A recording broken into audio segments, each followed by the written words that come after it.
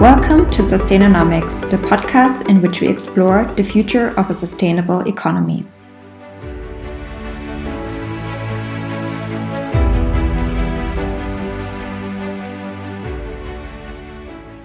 Here are your hosts Nadine Strauss and Adele Dessner. Thanks for tuning in to our second episode. First of all, we want to thank you for more than 50 downloads of our first episode. We were truly impressed by your interest and your support for our podcast, and we hope that you will keep it up. If you haven't done so, please also follow us on LinkedIn and Twitter.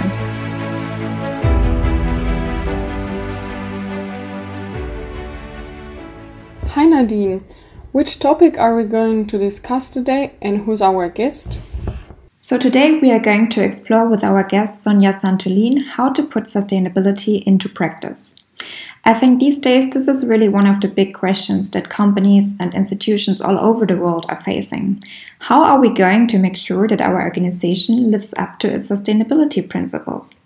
And together with Sonja, who is an expert in corporate governance and sustainability with many years of experience working at financial institutions, we will talk about how she set up a course on sustainability for more than 900 employees, what role leadership plays in moving sustainability within organizations forward, and much more.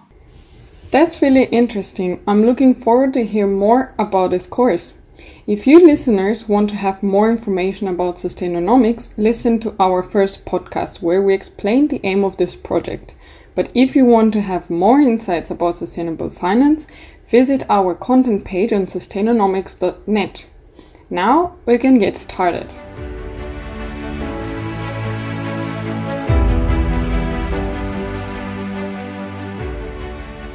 So hi Sonja, thanks for being our guest on this episode. Tell us a little bit about yourself. What's your background and how did you get exposed or interested in sustainability? Thanks for inviting me today. My background actually, I'm as a professional, I'm a lawyer by background, and over the course of my career, I got into sustainability through the corporate governance route. I was working at a bank and part of the board secretariat. And what exactly did you do there? Shaping the agenda for the board of directors was one aspect of what I did. And over the years, we came to discover that sustainability was a growing area for directors to begin to oversee management's implementation of. And the way that it sort of came to our bank is that we had a regional index created around ESG, and although our corporate governance practices were very strong, we didn't factor into the ranking of the ESG index. And our chairman at the time, who sat on another board where they had made a concerted effort in sustainability, flagged that to us and said, why aren't we on this index? And that started us on the journey of sustainability management for the bank. And so it was a role that was actually handed to me to start to deliver on. Mm-hmm. And how was it for you to take on this very important role? So initially, I wasn't sure what it meant, to be honest, because it was new for me. I'd never come across sustainability in a disciplined kind of way, so I didn't know how to begin or what it would involve.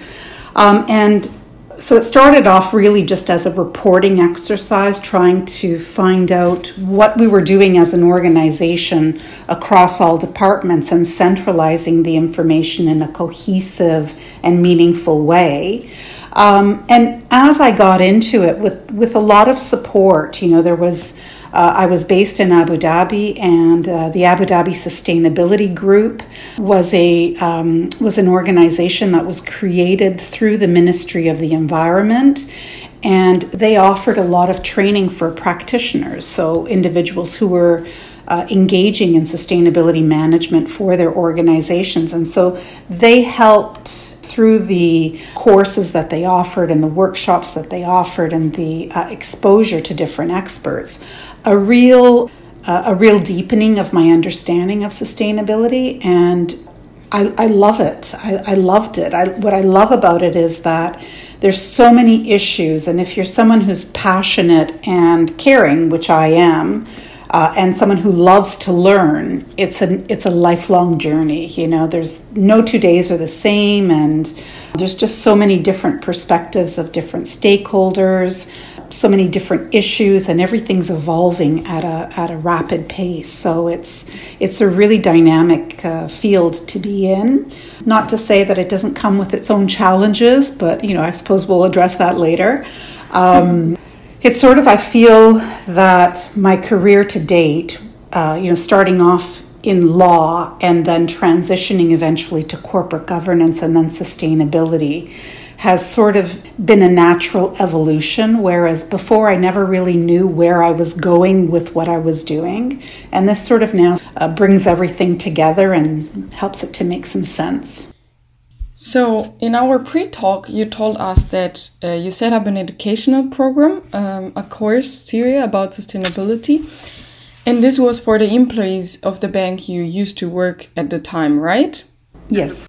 And you have reached a really astonishing number of participants, that was 900 people. So tell us a little bit more about this initiative, and mainly what was the reason for setting up this course, but also how did you reach so many participants? Okay, sure. So when I took on the role, as I mentioned, initially it started off as a reporting exercise. And so the first year, it took, a significant amount of time, some 6 months to complete the report with the assistance of a consultant, which meant that I then had 6 months of inactivity and I had to fill that. And I knew that in order to develop it out, I would need some support across the organization. At a management level, they were happy with it just being reporting and, wanted something around a waste management program or volunteering program. And to me, that was, those were real basics. And I wanted to develop a more robust framework. At one point, I had studied corporate compliance, a program through the Society of Corporate Compliance and Ethics, SCCE, which is a U.S. organization. And in the U.S., just by way of background, in the U.S., corporate compliance has now become mandatory because of court litigation that happened. And the court actually created some of the elements of what a robust framework would look like for corporate compliance. And it includes things like having policies in place, monitoring them, having an educational outreach program, reporting into management, auditing. There were a number of different elements that go into it. And that sort of stuck in the back of my mind. And I said, that's exactly what's needed for sustainability to be implemented across an organization. You need to have a framework. And in order to do that, obviously, you need the support of management in order to build it out. So given that we were in the early stages, I had to sort of grow it organically. And to me, one of the first ways that I thought I could have impact across the organization was to develop out an educational program to help staff and management learn what sustainability was, because I think there was often a misunderstanding between the difference of sustainability versus CSR. And also, because sustainability covers so many issues, why are they part of sustainability and not just part of good business management, and helping to understand how they worked side by side. So how did that program then actually look like?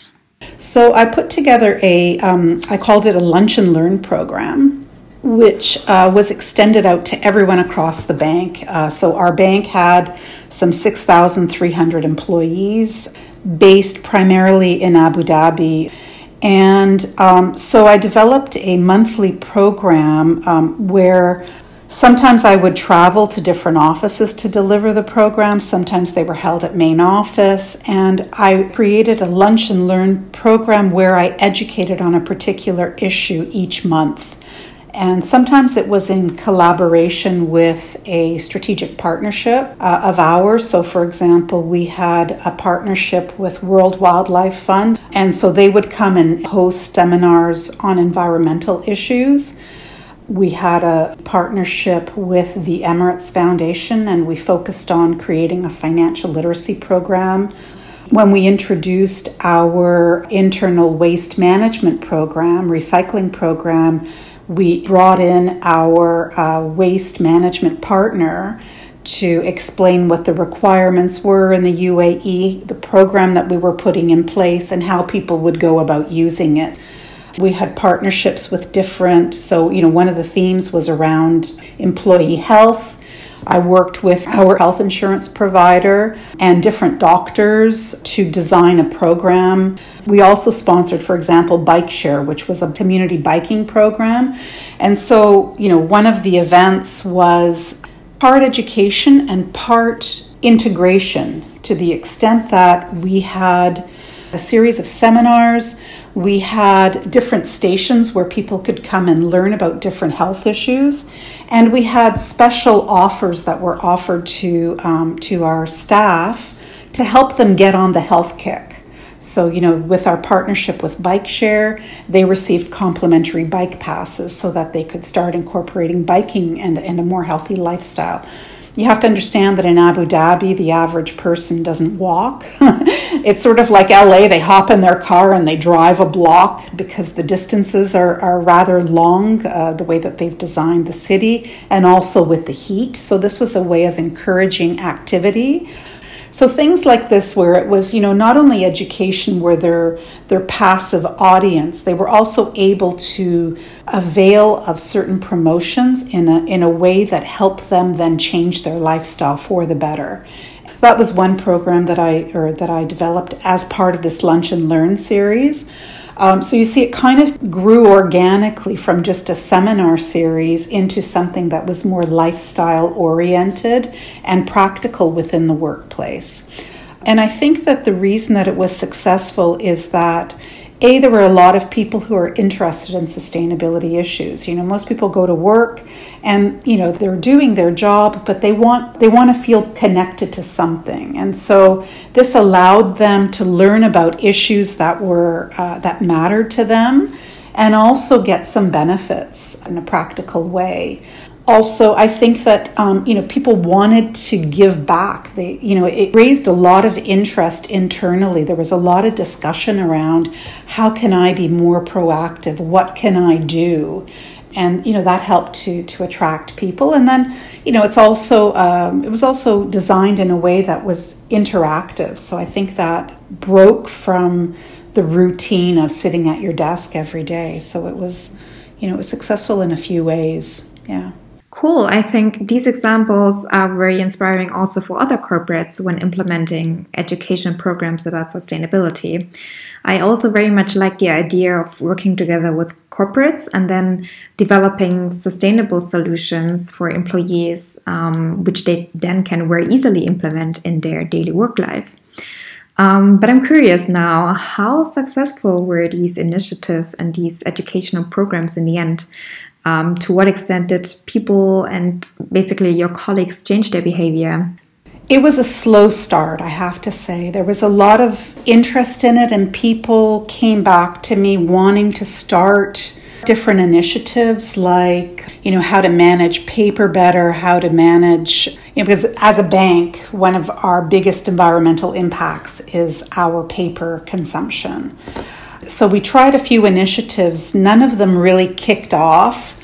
It really became like a slow process of getting people to be aware. And that was as a result of working with different business units. So speaking with IT and how to program the printers, speaking with our procurement team on how to transition to recyclable paper, hosting these kinds of seminars to staff to teach them about the recycling program and the importance of reusing paper instead of throwing it out.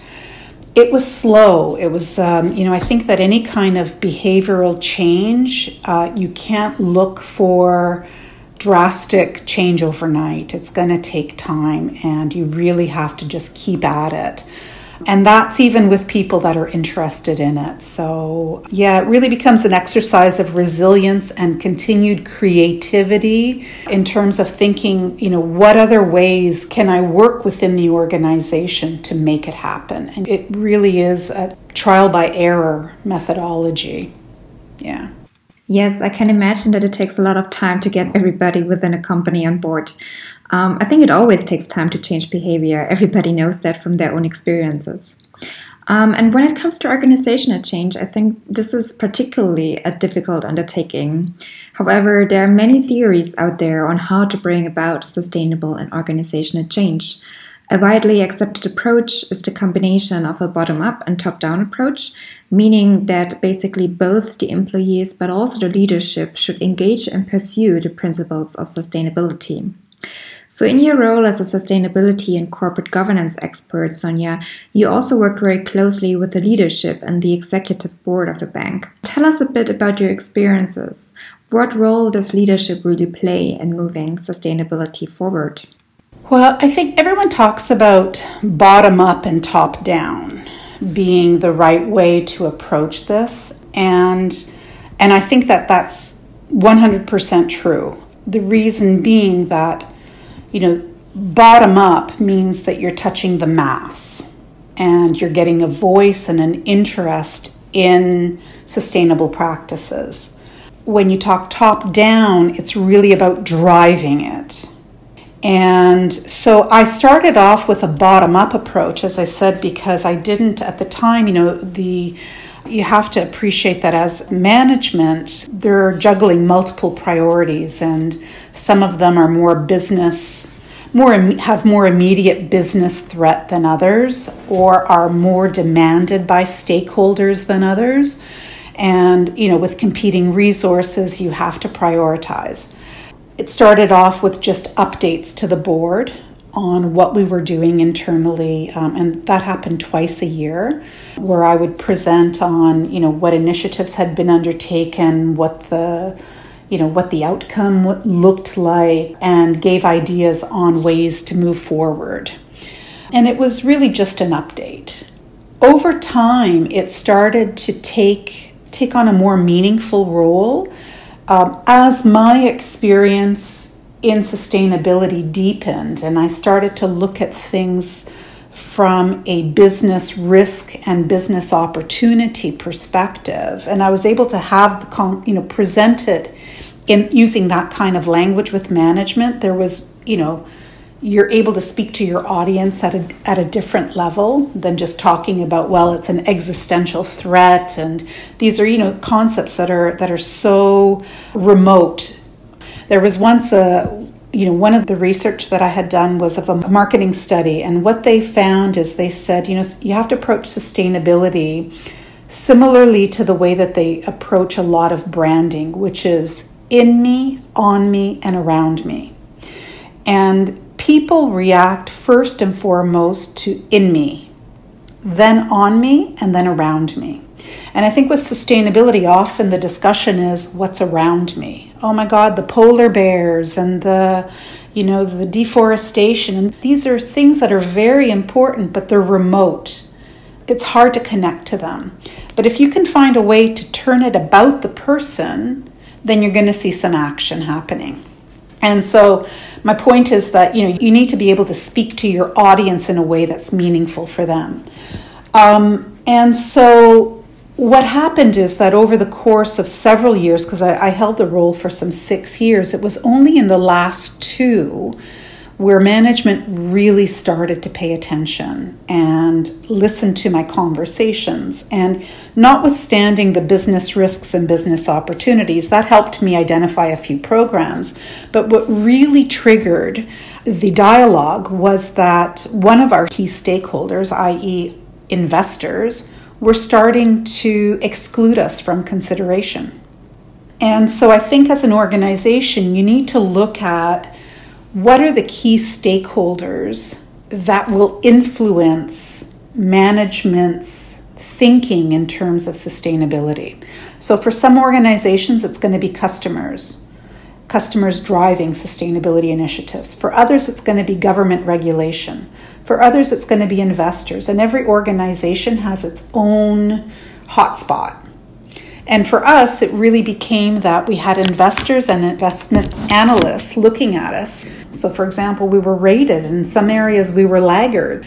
And that started to catch attention because we were saying, look, if we want to continue to attract investors outside of the UAE, we need to get on top of this. And so it enabled me then to start having discussions with management, helping them to understand what some of these issues really meant, do deep dives into them, and identify what approach we needed to take in order to increase our performance on some of the areas that they were looking at, one of which was corporate governance.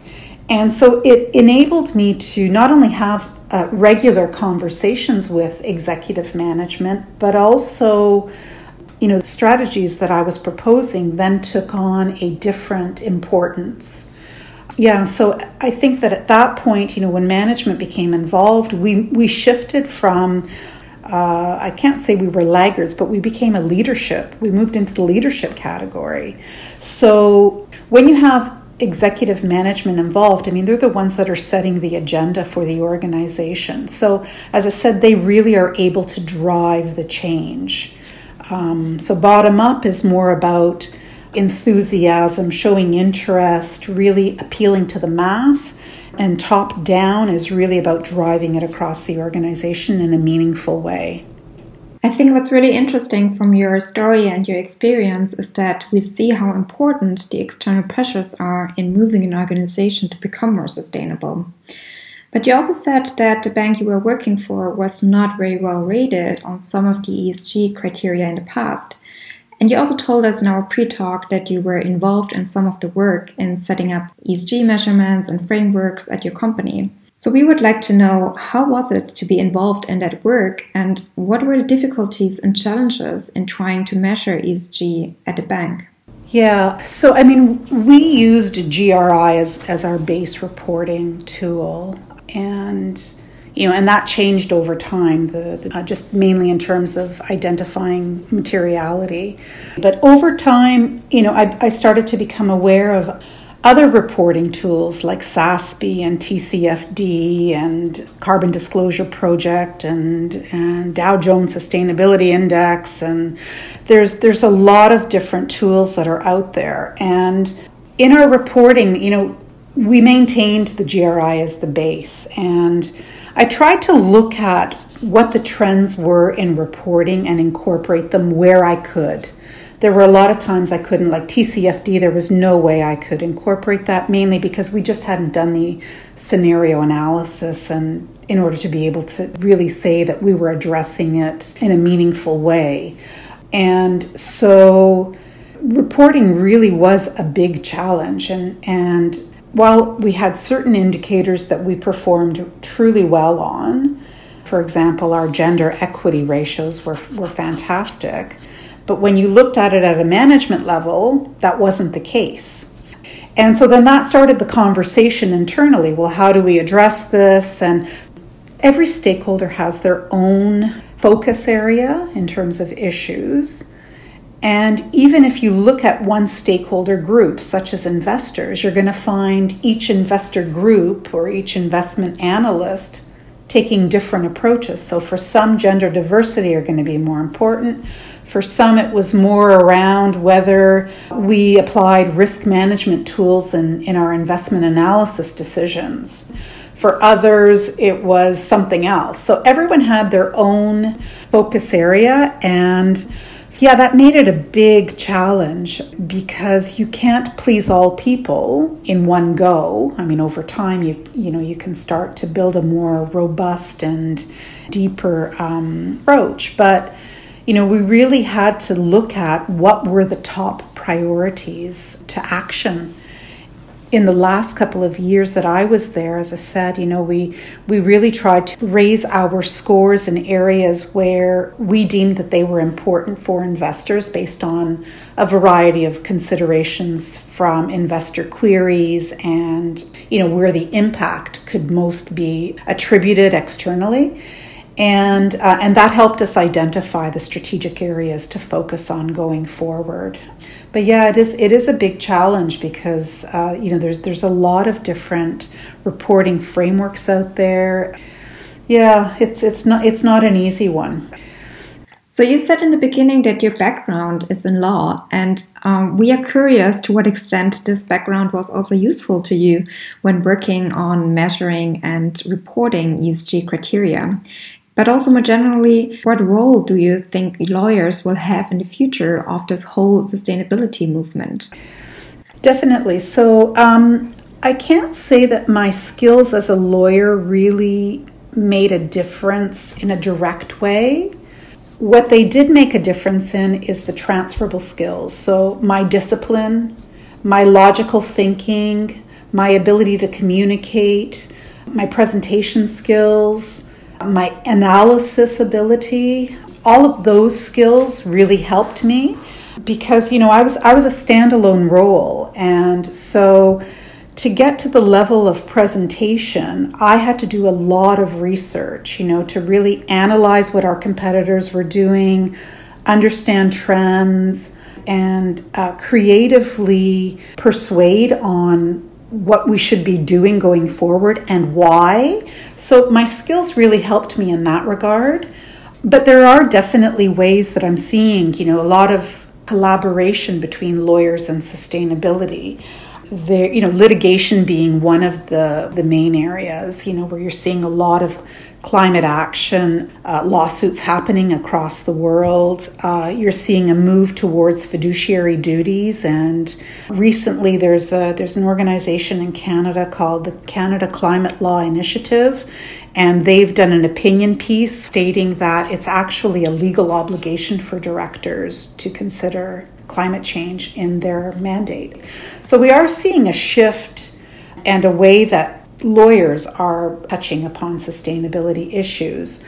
There's policy development. There's a lot of different ways. And, some law firms have even started to hire someone in a sustainability role where they've seen that this is the way forward. There are issues like Black Lives Matter, diversity and inclusion, good health, climate change. These are all issues that are starting to not only touch them as an organization, but also their clients. And so they're seeing it as a value differentiator and a way that they can bring greater value to their clients. I want to say watch this space because it's evolving, but definitely the link between law and sustainability is growing. Yeah, and let's hope that this is going to become even stronger in the future. But for now, thank you very much for being on our podcast and giving us insights on how you integrated sustainability, first with the employees of the bank and then with the top management. But before closing, we would still like to ask you, what are your next steps, and are you still going to work in sustainability or sustainable finance? I really hope that I can continue in sustainability. I've just moved to Canada, and so I'm learning the landscape here and trying to, find my place. So fingers crossed, fingers crossed that I can find a way to continue my journey. Yes, I'm pretty sure you will soon find a new job based on your expertise and your experience. So thank you very much, Sonia, for being our guest today. And thank you all for listening. And we hope you tune in next time again when we explore the future of a sustainable economy. If you like our podcast, please subscribe on Sustainonomics.net, on iTunes or on Spotify.